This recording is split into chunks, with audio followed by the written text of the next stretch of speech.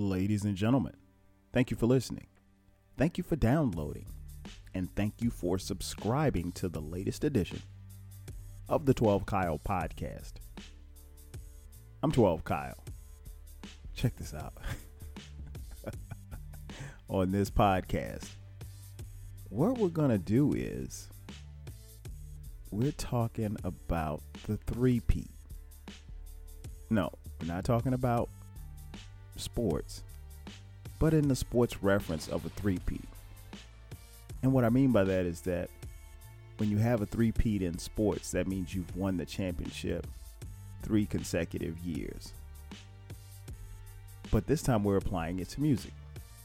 Now, if you've been following the podcast, you know that we've done some three-peats on some artists and their first 3 albums. And this podcast will be no different. This episode, we are talking about OutKast as we take a look at their first 3 albums: Southern Playalistic Cadillac Music, AT-Aliens, and Aquemini. And I've got a special co-host, my man, King Jerm from the OutKast podcast is with me in the building. So sit tight.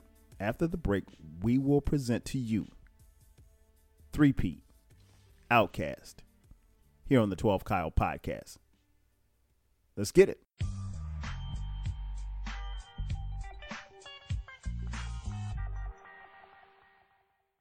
And just like that, we are back.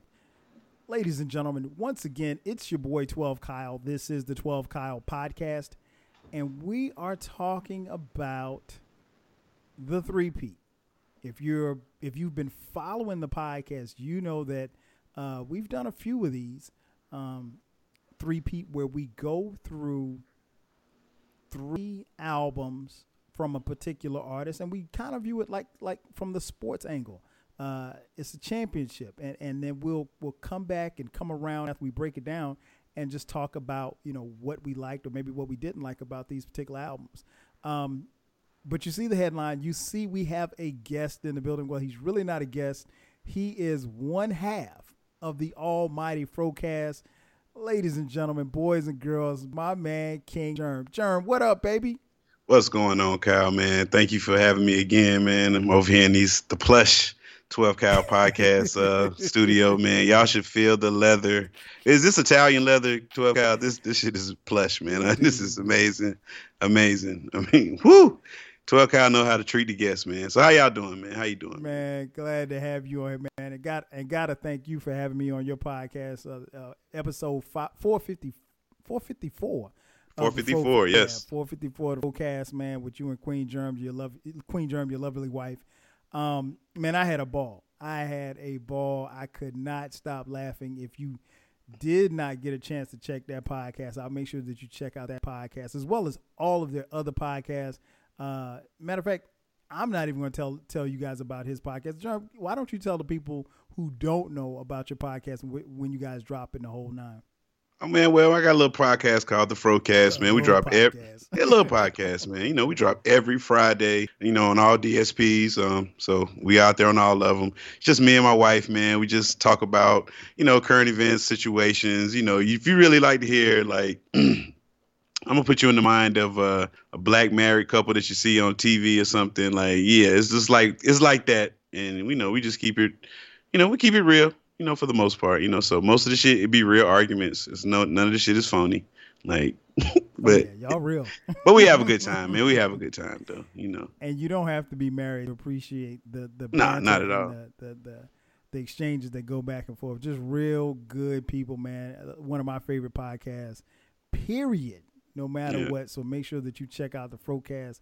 Like I said, every Friday. Hey, they don't miss a beat now. They're there every Friday. They ain't taking no weeks off. They're not doing seasons. I mean, you know, no knock on anyone who does, but Jerm and Queen Jerm, they're there every Friday, so you can get your earful. And the podcast usually you guys run about hour 15, hour 20 minutes. Yeah. We don't try to keep it that long. We like the people at church, man. We don't try to keep it that long, man. You know. No doubt. With Jerm, I had to get you back on, man. And like I said, if you've been following the podcast, you heard Jerm on here before. I know Jerm's been on before. We talked about Jordans on one podcast, the Air Jordans. We talked about left-handed cigarettes on one podcast. Yes. And Jerm just makes mostly talk because I don't know much about left-handed cigarettes, but yeah, man. So on this one, we're going to talk about the three-peat, and this particular artist that we're going to talk about is none other than OutKast. OutKast's first three albums, if you don't know, they are, the first one was Southern Playalistic Cadillac Music, the second one, ATLians, and the third, Aquemini. So now, if you've been following the podcast, you know this is a little different than what I normally do when I'm breaking down albums who have turned 10 or 15 or 20 or 30 years old. So I got Jerm on here. So let's go ahead and get it started, man. The first of the three-peats. You got, before you win 2 championships, you got to win 1. So OutKast's first championship was Southern Playalistic Cadillac Music. That album dropped April 26, 1994. It was produced by Organized Noise. It was obviously certified platinum. So let's go back. Jerm, where were you in April of 1994? Oh man, April 94. I was about to turn 16 that year. Young buck. And yes, young buck. And I remember being at the mall. Like my birthday's May 11th, so just so happened to be at the mall. You know, we was at the tape store because, you know, walking with grandma. I said, "Hey, grandma, let's walk to the tape store," and they was just taking OutKast out of the damn box, and I was just like, "Oh shit, that's that group that got Players Ball. That's that. Oh shit, I gotta get it." So I was like, "Grandma, can you please give me an early birthday gift?" And you know, she, you know, little talking, little convincing. She bought me this tape. Then I was like, "Well, grandma, you know," she's like, "Well, let's go get you a Walkman." She gave me a Walkman. Oh, wow. Hey, that was my early birthday gift. And when I tell you, I let that tape rock till my tape pop. That's what I did with that first album with Southern Playalistic. That album, it really changed me as a person. Like it kind of, that album shaped me. Like at that time in life when I heard that, it was something that I really related to, legitimate Southern hip hop. Like not no shit that I had to be ashamed of. That, you know what I'm saying? Like, you know, that I like. You know, my friends say that shit like, "Oh, you like that shit?" Like, I mean, yeah. But this right here, I was like, you cannot deny these guys. I said, you cannot deny these guys. And it just really, it made me proud to be from the South when this album dropped right here. It really did. No doubt, man. I totally understand and feel where you're coming from. For me, April 26, 1994, I know exactly where I was, or at least around that time, I was getting ready for Freaknik. I was a college student at South Carolina State University, Jerm. He did it. He did it. I'm gonna start a 12 cal challenge. Every time he mentions this university, y'all have to take a shot. That's the 12 cal challenge. Hey, that's adults can do. That's safe, and you know it's not embarrassing. Hey, but that's my school, man. I'm a proud Bulldog, man. So yeah, I was at South Carolina State University. I had come to Atlanta for Freaknik, and came down here and lost my ever-loving mind. And that following week, this album came out. And I remember hearing, you know, like you said, the single, Players Ball. And I mean, obviously that was, you know, hot in the streets. But I just remember going and buying the tape. And when I bought the tape, man, I could not stop playing it. It was something that, man, just really resonated with me.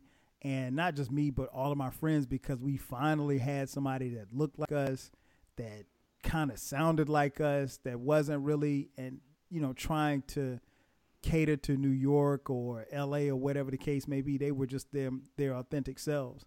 And it was dope, man. It was really, really dope. And I remember buying that tape. And then the funny thing was, I think I had the tape, Jerm, I might have had it for a month. And then the tape came up missing. So you know what I did? Went and bought the CD. So OutKast got my money. And, you know, CDs weren't, I was a broke college student. So it was a lot for me to go drop $10 on that CD, man. But I had to have it. And obviously, like I mentioned earlier, the singles that were released, Players Ball, Southern Playalistic Cadillac Music, which was the title track, and then Get Up, Get Out.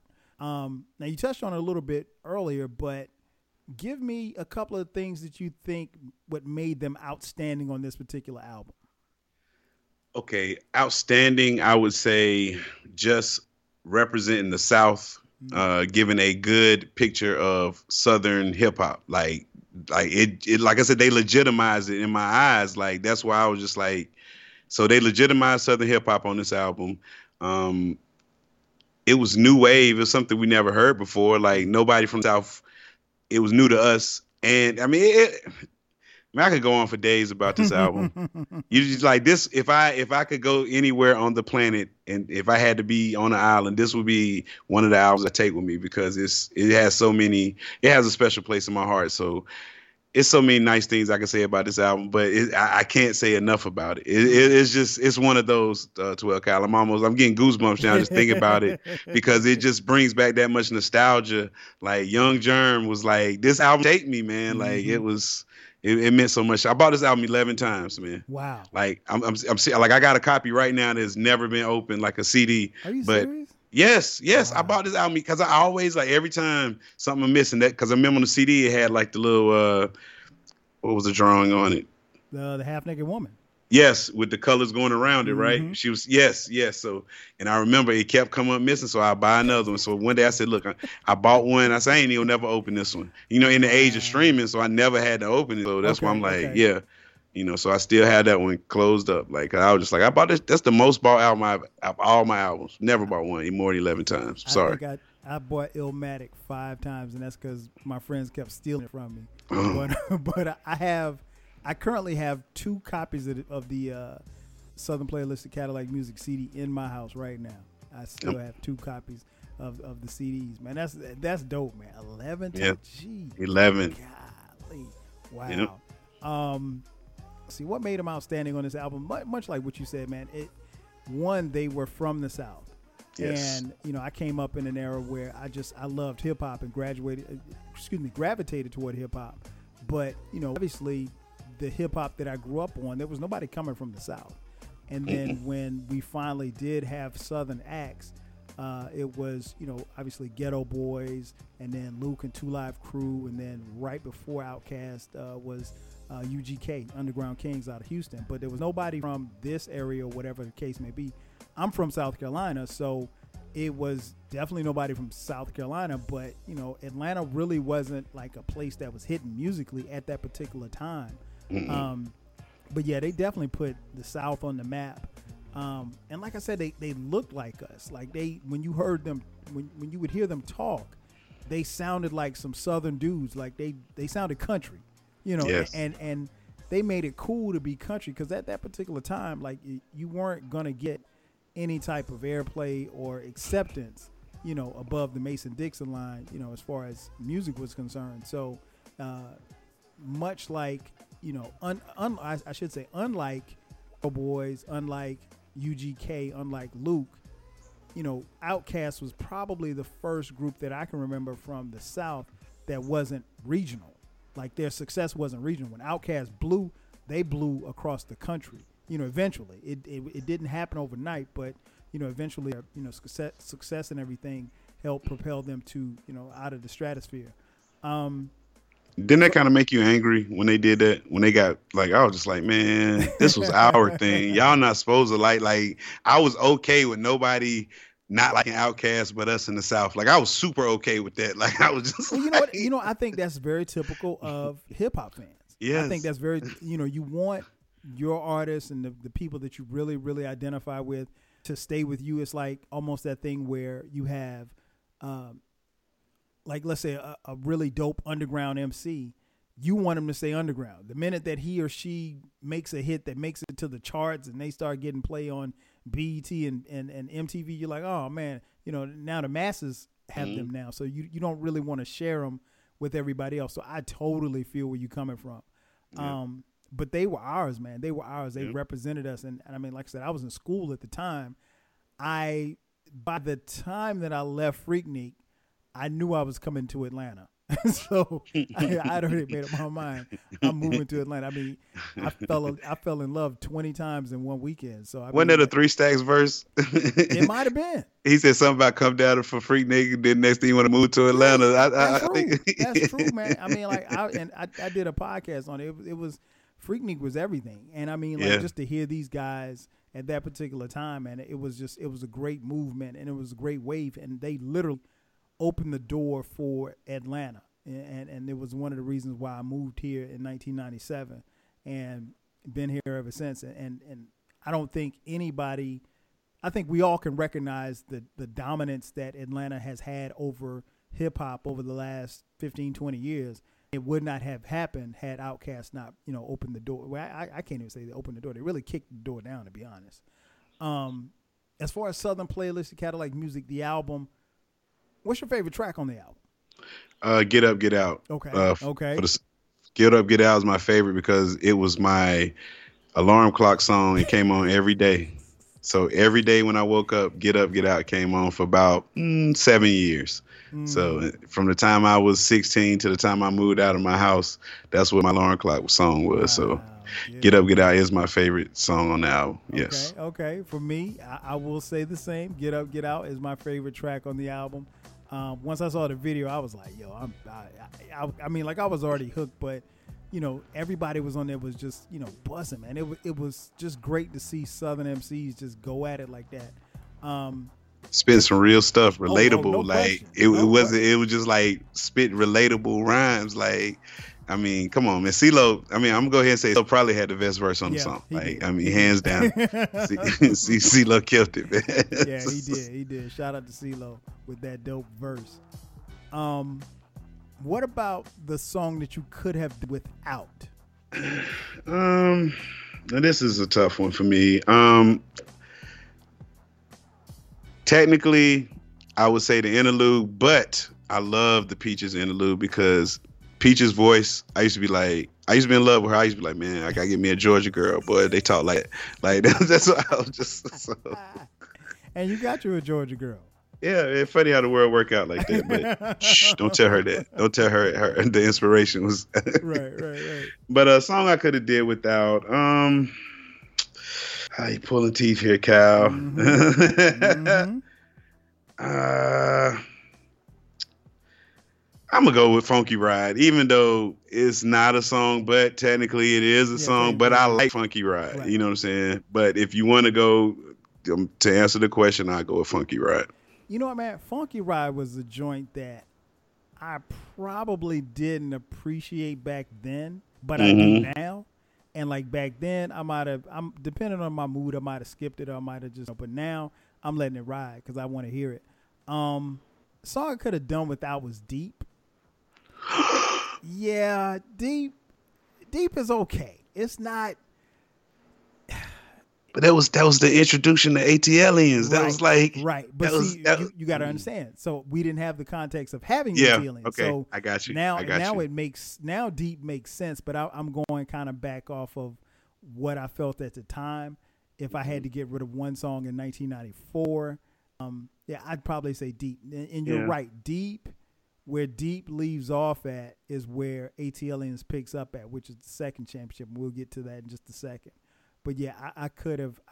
That's the one song I could have done without was Deep, and it wasn't. It's not like it's a bad song, and it's a song. When I listen to it now, I'm definitely letting it ride. But I'd probably say back then, I probably skip it.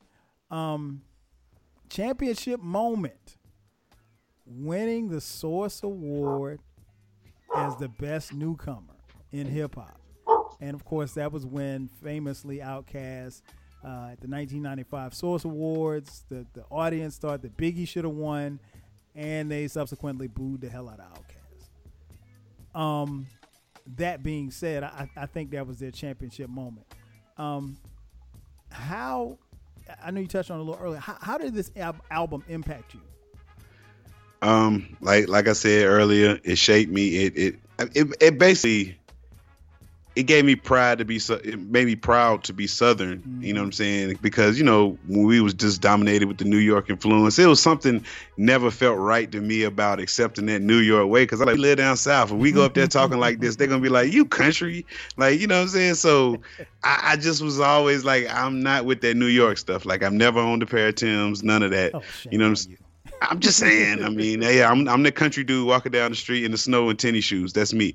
But like I said, this album it made me proud to be Southern, and it just, I don't know, man, it made me see, like, it gave me game. Like it was all of that. It was just, this is an important album in my life. Like it's part of the storybook of Jerm. This would be on there, like one of them albums. No doubt. And I echo some of those same sentiments, man. I think what was interesting was that for the first time I saw cats I could relate to in hip hop. You know, now as much as I idolize Run DMC, Tribe Called Quest, I could never be those guys because I didn't necessarily live the lifestyle that they lived or lived where they lived.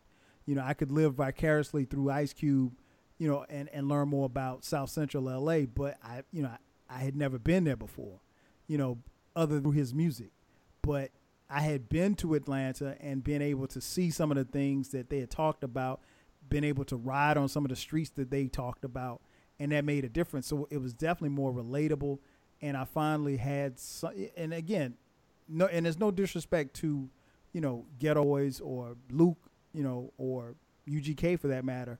But I really could relate to, you know, OutKast a whole lot more. And relatively speaking, they were right around the same age as I was. Maybe I was a couple of years older. So they weren't like that much younger than me. Then we moved to the second championship. AT Aliens. This album dropped August 27th, 1996. Also produced by Organized Noise, OutKast themselves, Mr. DJ. This album went double platinum. So, Jerm, where were you August 27th, 1996? Oh, man, I had just graduated from high school, like, you know, a couple months prior. Okay. I was working at Cone Mills. Cone Mills was this textile plant, you know, that, you know, basically where you go and just say, hey, throw your hands in the air and say, I give up, you know. And I was in that process of like, you know, I was 18. I'm working at the mill. I'm making good money, you know, OutKast album coming out. And, you know, when that album came out, man, so I was working at the mill, and that's why I had to make my decision. Like, do you want to go to school or do you want to be a working nigga the rest of your life? Mm-hmm. And so that's the process. That's where I was at that time in August of 96 when that album dropped. No doubt. But I had money to go buy me a brand new speaker system when this album came out because I had said job. You had a job, right, yes, sir. I'm talking about the big CD changer, you know, back in 96. Like, I was like, oh. Wait, did you have the 10 joint or the 6 joint? Oh, it was the 6. You know, the 10 wasn't out. Hey, Kyle's 96 now. The 10, you're right. Yeah, you know, the 10 was probably about $400-500, man. So, you know what I'm saying? Oh, yeah, I remember having the 6-disc change in my car. You couldn't tell me shit. Hey, I had them Vegas speakers hooked up to it, and with the little cord stick, the little Sermon Vegas speaker, so it had some thump to it. I'm gonna take you back. I had a 6-disc changer, and it was up under my driver's seat. Ooh. In my Nissan Sentra, sitting at 13s. But I keep them clean though. Oh, for sure. August 27th, 1996, where was I? I was still at South Carolina State University, and I was trying to graduate. I would be graduating in a few months in December of 1996, but I remember that summer distinctly because I had completed playing football, so I was about to enter my 5th year at South Carolina State University, and there was no football, so there was only just, you know, me and my studies just to finish up, you know, my time at SC State. And this album came out that summer just as we were getting ready to go back to school. I remember that distinctly, going down to I went to the Prince of Orange Mall to buy the CD, and I bought it and just banging it in the car. I remember just sitting in the parking lot. I didn't even go straight to the crib. I just sat and listened to the first run in the parking lot. And obviously the singles that were released, Elevators, Me and You, AT Aliens, the title track, and Jazzy Bell. Now, Jerm, what do you think made them outstanding on this particular album? The growth, not just with them musically, but them lyrically, the sound changed. It was just like, oh, you thought we were just about pimping hoes and slamming Cadillac doors? No, nigga, come strap in for this one. You know what I'm saying? And also it was just like they just remained like they even got colder to me on this one. Like to me, ATLians is their hardest album. Like, you know what I'm saying? Like, I mean, just with what they saying, like Andre said in Jazzy Bell, a line that resonates to this day. And most of the girls we liked in high school, now they dyking. Like, I was just like, wow. Like, I mean, when I heard that in 96, it didn't make no sense to me. But now I'm on Facebook and at 40 and I'm like, wow, Andre said this. Right. Like, he said, fat titties turn to teardrops, fat ass turn laugh. And I'm just looking at some of these girls that we used to, and I'm just like, whoa, Andre said this in a song. You know what I'm saying? So, yeah, so it was just like, just the fortune telling on that song, the foretelling, whatever that word I'm looking for. Yes, that. No doubt, no doubt. Yeah, man, I agree with a lot of what you said. I think the growth, you could hear the growth in both of them as far as their rhymes. I think by the second album, Big Boy had a child. Yep. And Dre, I think, was dating, or he was either dating or he had just broken up with young lady from the group Total, the R&B group Total. And so you could hear the growth. You could hear that they weren't talking and rapping about the same things. And I remember when the Elevators video dropped and Dre had that turban on. And it's like, I'll never forget it, man. He had that turban on, and I want to say, like, let's say the video dropped on Monday. By the time Saturday hit and we went to the club, man, I saw at least 5 dudes in the club with turbans on. Hey, and I was one of those guys. Once I found out they was at the beauty supply store, oh man, I had all different colors. I'm talking about I had them to match all things, bro. Come on. Oh my gosh. Don't say it ain't so, Jerm. What? Man, listen, I couldn't wait till Friday night came for me to go to the football game. Because, you know, like I said, I worked at the mill. I got money. I'm fresh out of high school. I'm about to go to my old high school game. I had my turban on, bro. Everybody looking like I had a Michigan. I will never forget. I had a Michigan football jersey on. The maize and gold, the dark blue one. And I had a dark blue turban on with it and some Barry Sanders Nikes on. I will never forget. And look, I had the football gloves before Puffy and Mace did it. I had the football gloves on because I remember at halftime my cousin seen me because he was playing. He was like, "Hey, let me get them gloves," and I was like, "No, like, yeah, you actually playing? Nah, I'm just wearing these for style." Like, so wow. yes. Wow, that's what's up, man. Oh man, I think you know, like you said, it's just they had style. I also remember some OutKast fans, not a lot, but some OutKast fans giving some pushback on this album. Like, they didn't like the direction that they were going. They were just like, oh man, wait a minute now. You know, you open up the album cover and it's this cartoon and it's showing them like, and they're talking to aliens and it's all spaced out and everything like that. So it's like, wait a minute. We went from, you know, Braves jerseys and ball caps on the first album to this guy got a turban on and, you know, they got this alien in the cartoon and all of this stuff. Like what? So for some people, not like I said, not a lot, but for some fans, like it was too much for them.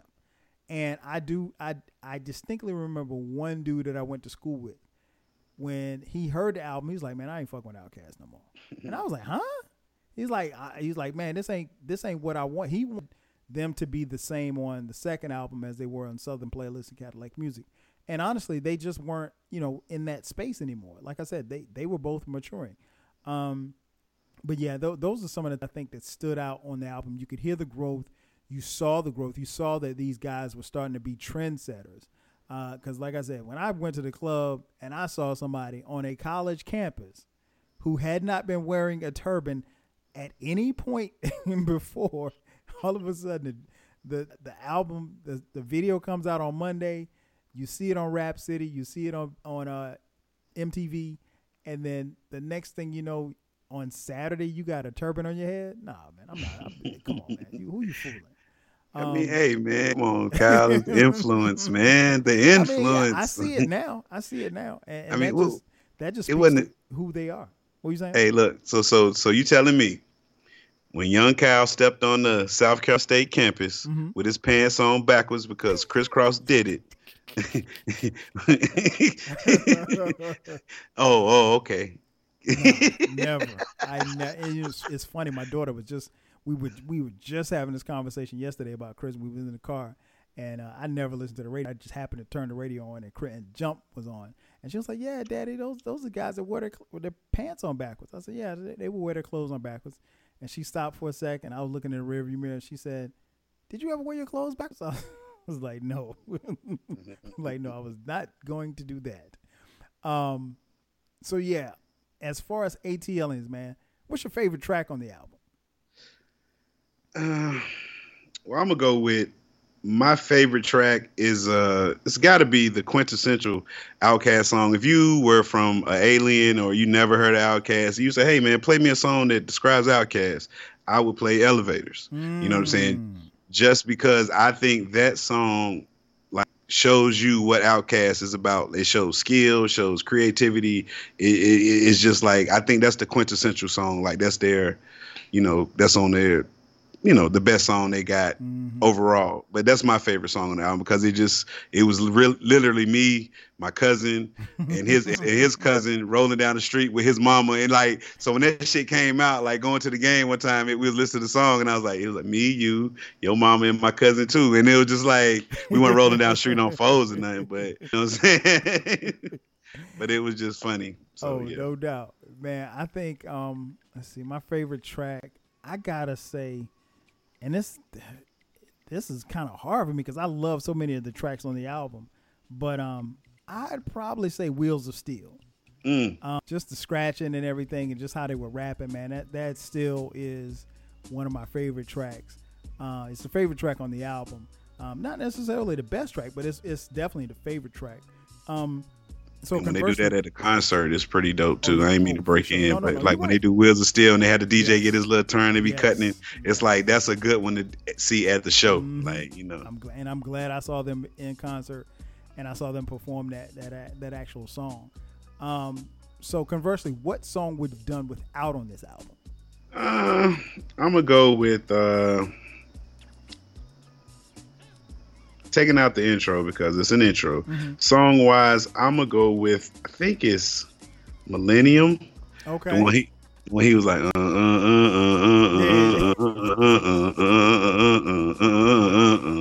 come on, like what? Huh? I mean, but that's what I said.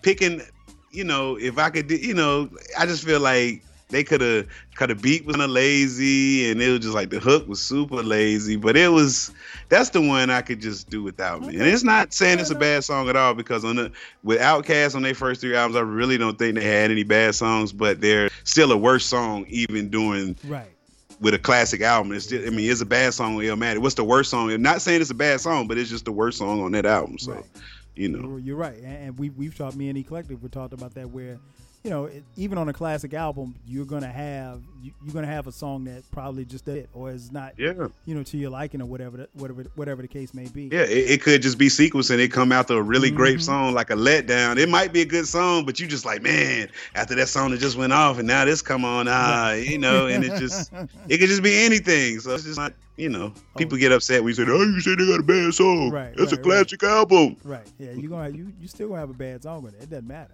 Yes. Let's see. Song I could do without Extraterrestrial, E.T. And it could be because, like you said, I was cool with Millennium, and Extraterrestrial comes right behind Millennium. So I think once I heard it, out of this, where are you at? I was just like, it's real slow. Like it's the beat. Yeah. It's just real slow, melodic. It's not a bad song. It's one if they had not put it on the album, I'd have been cool. It wouldn't have been no big for me. I have here, as far as their championship moment, I think the release of Elevators as a single was one of their championship moments on this album, because this literally sounded and felt like something that we had not seen or heard in hip hop before. And it was melodic. It was something that was catchy. But, even if you get past the hook, Dre and Big Boy are spitting. Yes, sir. It's not like nowadays where you have, a catchy hook and then ain't nobody rhyming about nothing. No, Dre and Big Boy are actually spitting on this track. So I had that as their championship moment, and I found it interesting that what was this? I think it was late last year at the time of the recording. They did this thing on was it MTV? It might have been VH1. The 6 greatest songs, 6 most impactful songs in hip hop history. It was something that was done by Questlove and Black Thought of the Roots, and this song was one of them. Elevators. Of all the hip hop songs, they broke it down to 6 songs. This was one of the 6 tracks that made their list as far as greatest hip hop songs ever. So, how did this particular album impact you as well? That it kind of opened my mind up to see that first album, what I thought it was, or thought they were about, that they let me know that like they way deeper than this, and that let me know like, shit, Jerm, you gotta be more than that too. So it's just like I grew with them on this album because they only like 2 or 3 years older than me. Okay. You know what I'm saying? So it's like I grew with them, and even like my mind state changed with them. And I saw that it was, like I said, I think Big Boy had a child by this time. Mm-hmm. I think Bamboo was born. No, Bamboo was not, because he didn't come through till Snake on You. So I'm sorry. Yeah, exactly. And so it was just like I matured more with this album. It's just so they did too, sound wise, musically. Like because at first I was one of those OutKast fans. Like, hold on, like I wasn't expecting this, because when Elevators first dropped, I was like, okay, I kind of dig it. You know what I'm saying? I'm like, it's different. It's the second album. And then, when I got the actual album, I listened to it. Like, first listen, I was like, I don't know, man. This ain't. I was on the fence, and then I just kept listening, because I said, nah, it's something about this group. I fucks with them. So I kept listening. Then it just, opened my mind up, and I saw, like, oh, this greatness. And so. No doubt. Yeah. No doubt. Yeah, I feel you on that. I think for me that this album impacted me in a sense because, like I said, I was about to graduate from college. So from August all the way through December, this was one of the soundtracks that got played every single day. I mean, it didn't matter. And you can ask anybody who was around me at the time. If you can ask my girl, who's now my wife. I would play this. We had an apartment off campus. I played this in the apartment. I would play this on the way to campus, going to class. I played riding home. I would play it all the time. And it's something that never, and even to this day, it's an album that never got old for me. And it's always something where, like, when I listen to OutKast now, in particular, I always listen to these 3 albums together. Like, I never just say, okay, hey, I'm going to listen to ATLiens today. It's never that. It's always, oh, I'm going to run all 3 of these albums. I might run, the 3rd album first, and then the 2nd album, then the 1st album. I may do it like that, or I may go in chronological order, but it's just this album impacted me because this was a critical time in my life as far as, about to being able to graduate from college and kind of figuring out, okay, what you want to do. And like I said, by that time, I had my eyes set on Atlanta. So this was like just really a prelude as to what was to come for me. Then we get to the 3rd championship. That would be Aquemini. This album dropped September 29th, 1998. Also produced by Organized Noise, OutKast themselves, and Mr. DJ. According to the wiki, this album went double platinum, but I think this album went triple platinum. I'm not exactly sure, but let's just say triple platinum. Sounds better.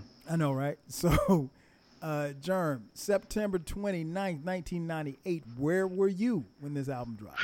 Oh, funny story. All right, so albums used to come out on Tuesdays. I know, shocking people. I know, shocking. We used to have to wait to Tuesday, Monday night at like midnight, right? You start getting albums. Yes, so I didn't get paid till Wednesday, and on that day, Hard Knock Life Volume 2 and OutKast came out. So we was at Willie's Records in Greensboro, North Carolina, and it was just like I was in line, and the lady just assumed that I wanted fucking Jay-Z's album because they had a stack of Jay-Z albums and a stack of OutKast albums.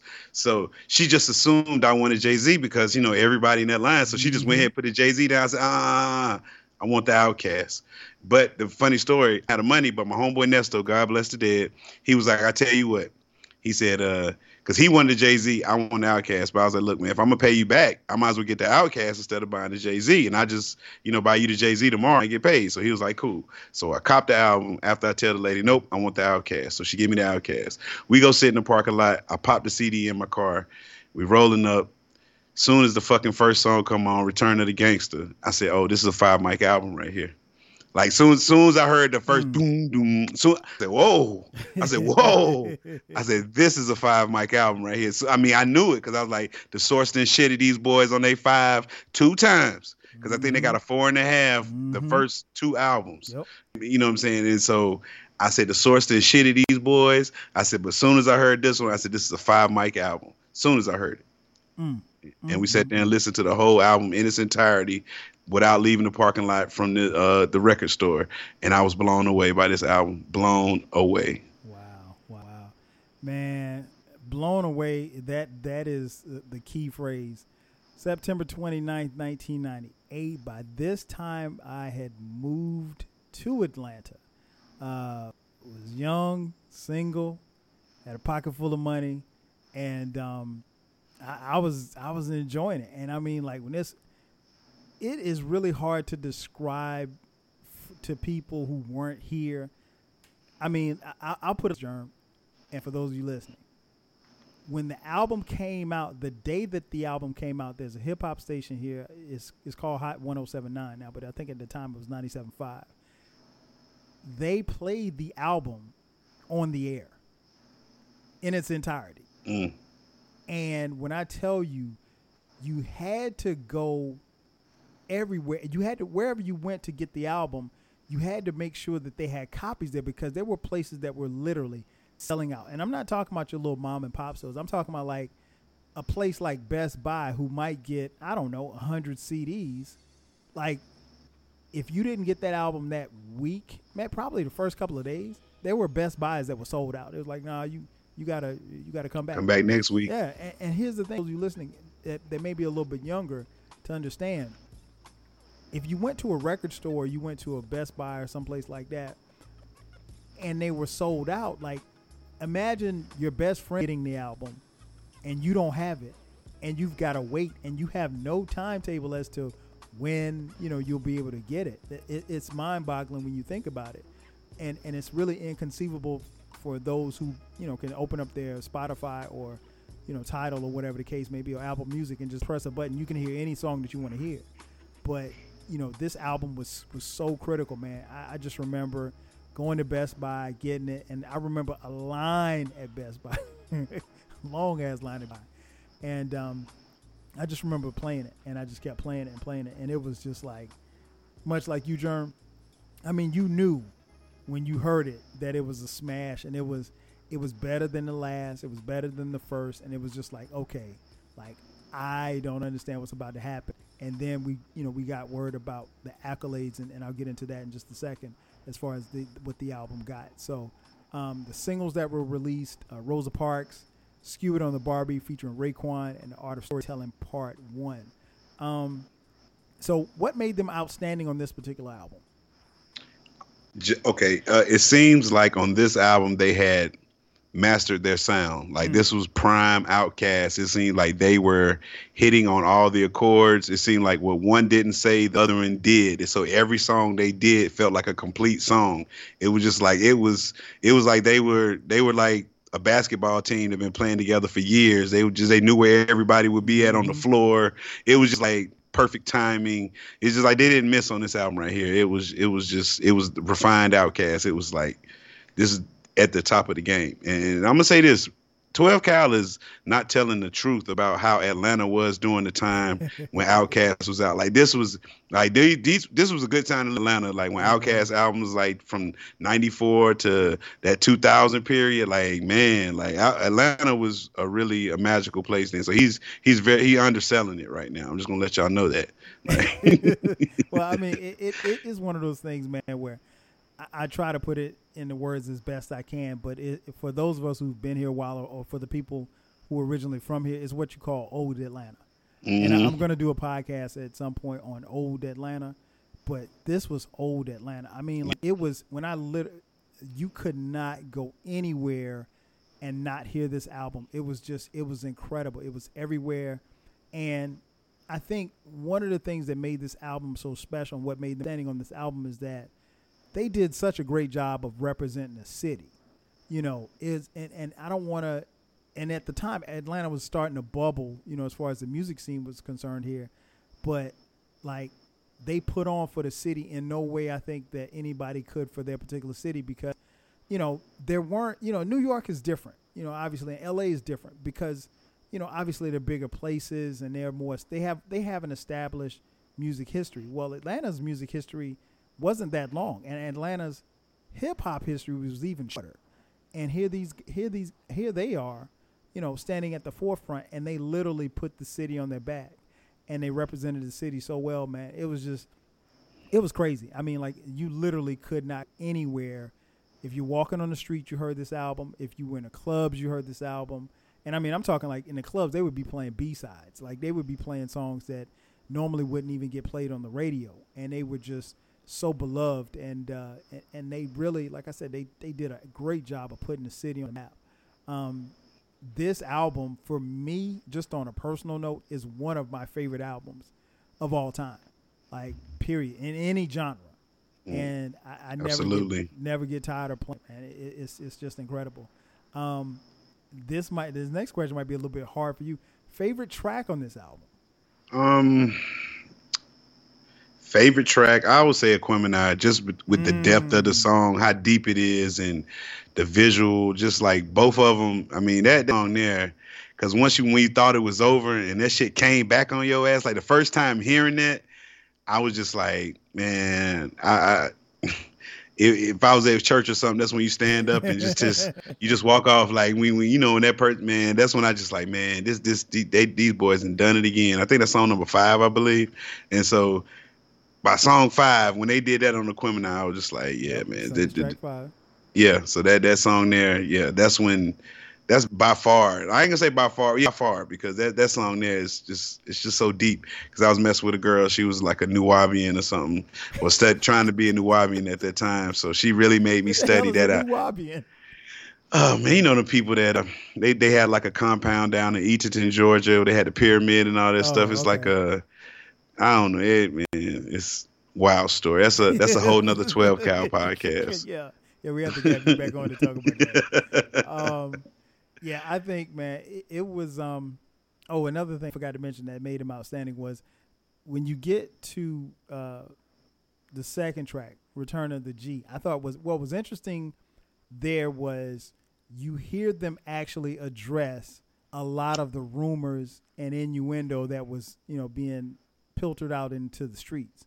You know, people were wondering, especially by the time the second album came out, well, man, what's up with Andre?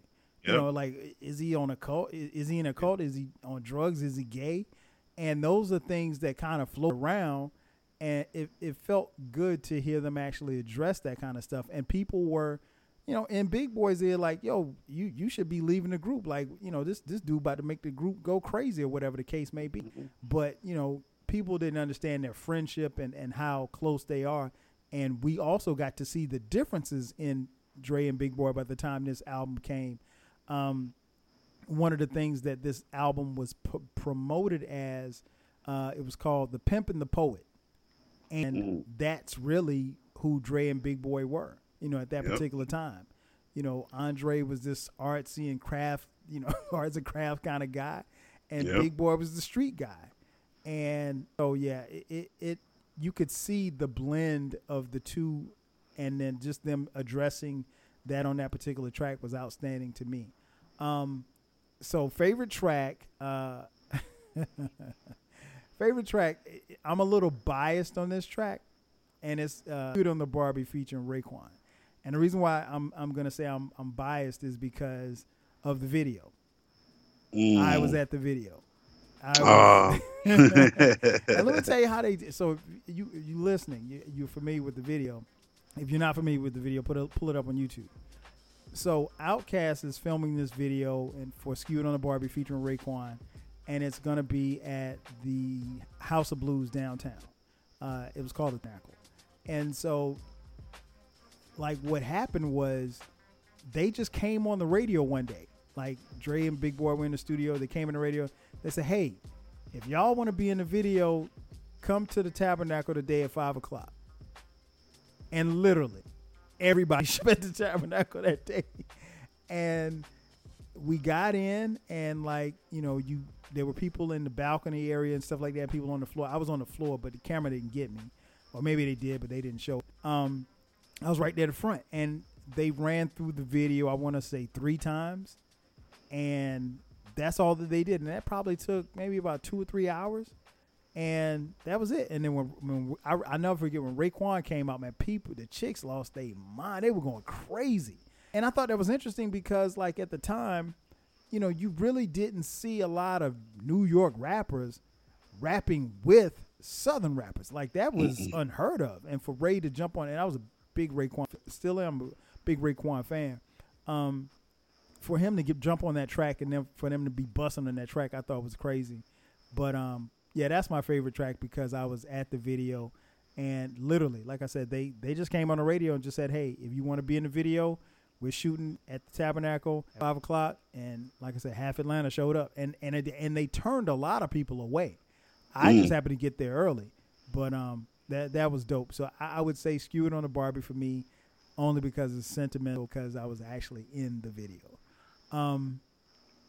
Conversely, what song could you have done without on this album? I'm gonna get get killed. There's only one answer. I'm gonna get killed for this one. Rosa Parks. Oh my gosh. Okay. I mean, even though, like, concert wise, it's a fun song, but I mean, if it wasn't on the album, it wouldn't change it. It wouldn't. I don't think it made the album any better. I don't think it made the album any worse. So if you took it off, I wouldn't. I don't think it was the dynamics of the album if you took Rosa Parks off. Okay. For me, there's only one answer. Oh, you better not say it, 12 Kyle. You better not say it. I know what you're gonna say. Mamacita is awful. No, it's not. That song is that is. Now, you mentioned OutKast didn't make any bad songs. That's a bad song. I absolutely hate that song. Kyle, that's one of Andre hardest verses. Yeah, but the Mamacita, oh my gosh, it's awful. The hook is awful. It's awful, man. That was like, this album was like the first time we had some people outside of the DF on the album. And I don't know who, Masada, I don't know who she is. Awful. Did she ever rap again after this song? I don't know. I don't know if they picked her up maybe they found her at the Tabernacle. Maybe she was standing next to me at the Tabernacle and they let her rap on the album. I don't know. She was awful. That hook is awful. Mahogany queen teeth on the right. Be careful what you back first. I mean, okay, so I mean, I don't know, man. I'm on the fence with Mamacita, man. I love that song. Let me tell you something, Jerm. At the time, they could have gotten. Okay, if you wanted a female MC, you could have gotten Tion or anybody. Or who's Tion? Who's Tion? T-Boz. I'm sorry. Oh, I forgot. I know. See, celebrities. You called her by her real name. I'm sorry. My bad. I'm sorry. I don't know her personally. I just call her Tion for some reason. Yeah, because you know her, 12. I mean, you know her, man. Come on, man. Just like, you was just at the OutKast video shoot. You called T-Boz by her first name. I'm sure you called Jay Sean, too. You be like, hey, Sean. I mean. Boy, you stupid. Oh, man, that's funny. But, yeah, they could have found another female MC if she was god awful. Oh my god. And maybe she won a contest and that was her prize. I'll put it like this. For me, and I can't speak for anybody else, I have to be in a good mood to want to actually listen to that song, because every time it's a skip for me.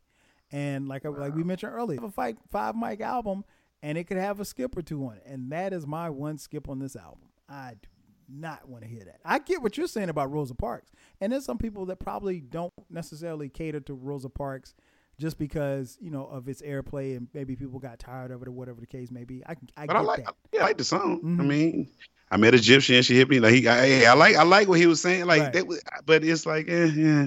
Like the Nathaniel song when dude rapping from jail. That shit hard. Yeah, that's hard. Oh, he was going off, and he like was you killing said, it. Like you said, I mean, Dre's verse on Mamacita is dope. It's a dope verse. I just can't get past the hook. It's just, oh my gosh, she is just awful. Shout out to what's her name again? Masada or something like that. Masada, if you're listening, I'm sorry. The championship moment for Aquemini was, like Jerm said a little earlier, finally achieving the vaunted 5 mic rating in the Source magazine.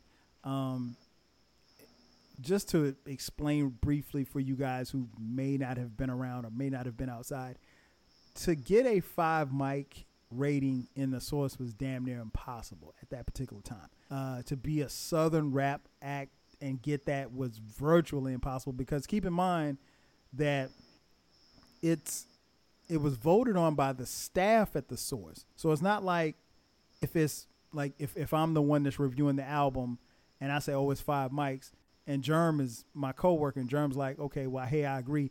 And me and Jerm say it's like they had to go through like 20 people to get this 5 mic rating. And so, and in typical, sign of the times fashion, normally when we would hear that an album might be getting a 5 mic in the Source, there was usually a bomb threat at the Source. Like people literally, I mean, of course you can't do that now, but people literally would call the Source and threaten to blow up the building if this particular album got a 5 mic rating. People took it that serious. It's not like how it is on Twitter now, where you can just voice your opinion and people go back and forth with you and get mad. I mean, like they literally would threaten to blow up the building because this particular artist is about to get 5 mics. So yeah, just wanted to give you guys some context about that. So yeah, Jerm, this particular album, how did this one affect you? Oh man, again, more maturity. It just showed me depth and to read between the lines. Like, it was just more than words at this point with OutKast and me, because I was one of them OutKast stans. You know what I'm saying? Mm-hmm. So it was like it made me really open my mind reading other books and stuff that was related to what things they were talking about. So, and it didn't help. Like I said, I was messing with the new Nubian chick, so it was. Think of the hoteps, the people that be standing on the corners yelling and shit at you and stuff. Like it's kind of it's like it's in the vein of that.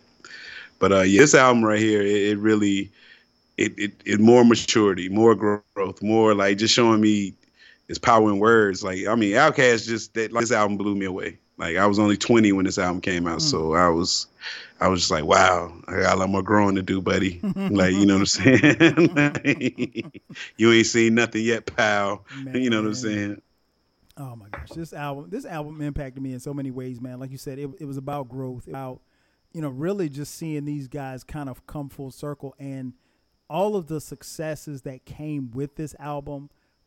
We celebrated it because, and I felt even more closer to this album because I was here in Atlanta at the time. Like you said, Jerm, old Atlanta at that particular time, man, it was a vibe, man, just to be here and be in the city when this happened, when this album dropped.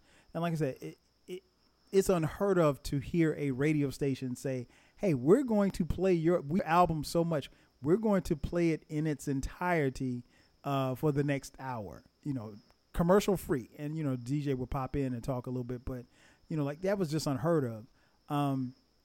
It also showed like where Andre and Big Boy were as far as like where they were as men.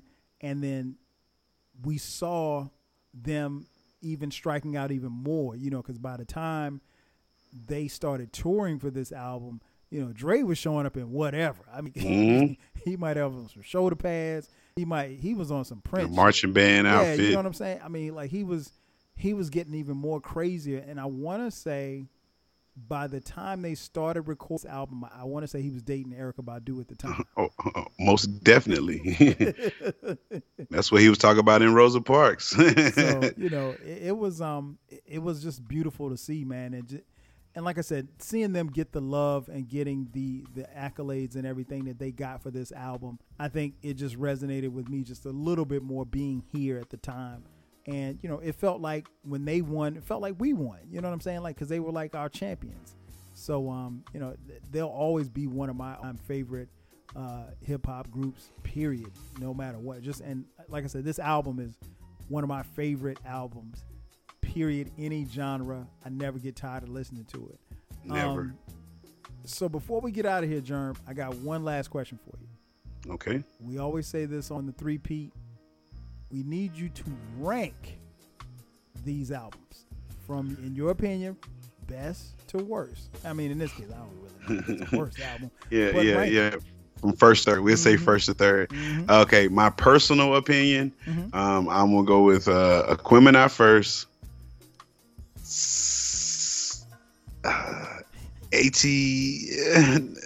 Aquemini first, Southern Playalistic second, and ATLians third. And that's why I'm going to leave it at. Okay. I got to go reverse. I got to go Aquemini first, ATLians second, and Southern Playalistic third. And I mean, like, it is like splitting hair for me. Yeah. It's like, and it is depending on the day. Depending on the day, 2 and 3 can switch places at any time. Yeah. But I think Aquemini is the most complete album. ATLian is the hardest album, and Southern Playalistic is my favorite album, if that makes any sense to anybody out there. So makes total sense. Total sense, bro. No doubt. But yeah, man, before we get out of here, man, Jerm, once again, tell the people where they can catch you, where they can catch the podcast, and all of that good stuff. Man, you can catch me out here in these Twitter streets, Frocast, at Nappy Afro if you're nasty. You can catch me on Instagram as it's the Frocast on Instagram. And every Friday we do a little podcast called The OutKast, me and my wife, every Friday. So check us out on all DSPs, and that's about it, man. For sure. Well, I got to thank my man King Jerm for coming through. Shout out to Queen Jerm. Shout out to the Frocast Nation. And shout out to you all for listening.